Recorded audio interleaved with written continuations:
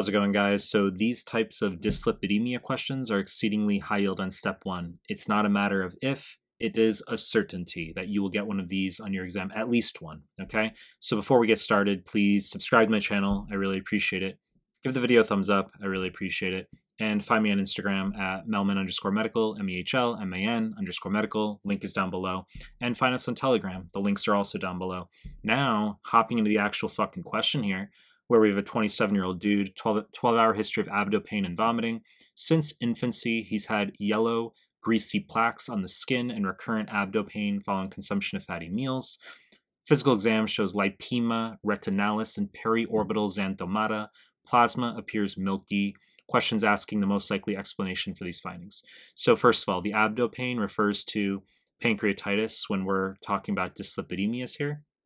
The yellow, greasy plaques on the skin following consumption of fatty meals. Very fucking strange finding. I agree with you on that one. Okay, you're probably like, what the fuck? I know, but I've seen it on NBME material. The recurrent abdo pain is the pancreatitis, as I just fucking said.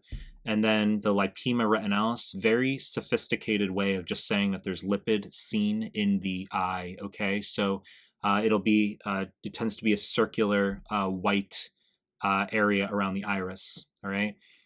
It can sometimes actually be an incidental finding, often in elderly, but it's associated with dyslipidemias.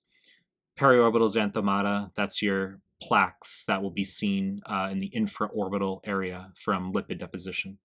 Plasma appears milky. This is very, very buzzy for hyperchylomicronemia, okay? Exceedingly high yield. So high yield, in fact, that if I had to guess, I'd say at least 3/4 to 4/5 of the questions that you get on USMLE that are familial hyperchylomicronemia will literally just tell you plasma appears milky, all right? So they're asking the most likely explanation for these findings. We'll walk through the answer choices here. Choice A, deficiency of apolipoprotein B48, wrong fucking answer, okay? So A-beta lipoproteinemia can cause spur cells, also known as acanthocytes, very spiky appearing RBCs. There's a lot we can talk about as far as acanthocytes are concerned. I want to stay focused right now. As well as enterocytic biopsy. Enterocytes are your small bowel cells that contain lipid deposits because B48 is necessary to get lipids from the lumen of the small bowel into the lymphatics, all right? So A-beta lipoproteinemia, wrong fucking answer. Choice B, deficiency of apolipoprotein C2 is the correct answer. So you need to know familial hyperchylomicronemia is caused by either a deficiency of apolipoprotein C2, as we have here, or a deficiency of lipoprotein lipase, okay? So C2, apolipoprotein, is a cofactor for lipoprotein lipase, which when we absorb fats from the small bowel into the lymphatics, if they're small fats under 6 carbons, they can be absorbed into the vasculature, but most fats are absorbed into lymphatics. And when that fat is ultimately making its way for storage into adipocytes, it requires lipoprotein lipase to do that, as well as apolipoprotein C2 as a cofactor. So, but it's in the form of chylomicrons initially, all right? That's why we get high chylomicrons in the plasma. And the vignette can also say there's high triglycerides or high serum lipase. I've seen those findings in NBME questions. So you say high triglycerides, isn't that hypertriglyceridemia? Yeah, but if they tell you plasma appears milky and they also say high serum lipase levels, it's still hyperchylomicronemia. That's why we're doing this, to increase your score. Milky plasma, hyperchylomicronemia. Choice C, deficiency of hormone-sensitive lipase. Wrong answer. This is actually nothing as far as USMLE is concerned. You just need to know that hormone-sensitive lipase is an enzyme that is upregulated in fasting state, where it brings fat from the adipocytes into the blood, okay? I've seen on an NBME question that epinephrine will upregulate hormone-sensitive lipase, which makes sense. I mean, because it's fight or flight, you're liberating energy, okay? So epinephrine will increase activity of hormone-sensitive lipase.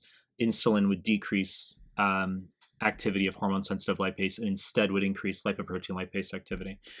Choice D, deficiency of LDL receptor, wrong fucking answer. This refers to hypercholesterolemia, okay? So that's exceedingly high yield, familial hypercholesterolemia, albeit not the answer here. So Patients who have deficiency of LDL receptor will have high serum LDL, often 300s, 400s. If they have absence of LDL receptor, homozygous, very fucking rare, they can have cholesterol between 700 to 1,000. Okay, a lot we can talk about as far as hypercholesterolemia is concerned, but deficiency of LDL receptor, autosomal dominant. Okay, heart attack in the 30s, and of course for homozygous in teenage years. Choice E, increased hepatic production of VLDL. Wrong answer. This is for familial hypertriglyceridemia. Okay, so if they told you high TGAs, they don't say anything about milky plasma here, and they say cholesterol levels are normal, and that's it. Okay, then our answer is merely increased hepatic production of VLDL. So in quick recapitulation here, okay, increased hepatic production of VLDL, answer hypertriglyceridemia. Deficiency of LDL receptor, hypercholesterolemia. And then deficiency of apolipoprotein C2 or lipoprotein lipase, hyperchylomicronemia. Those are the three major dyslipidemias you need to know for USMLE. You know the deal. I'm going to continue making more content. If you like my stuff, subscribe my channel. And I appreciate your time. That's it.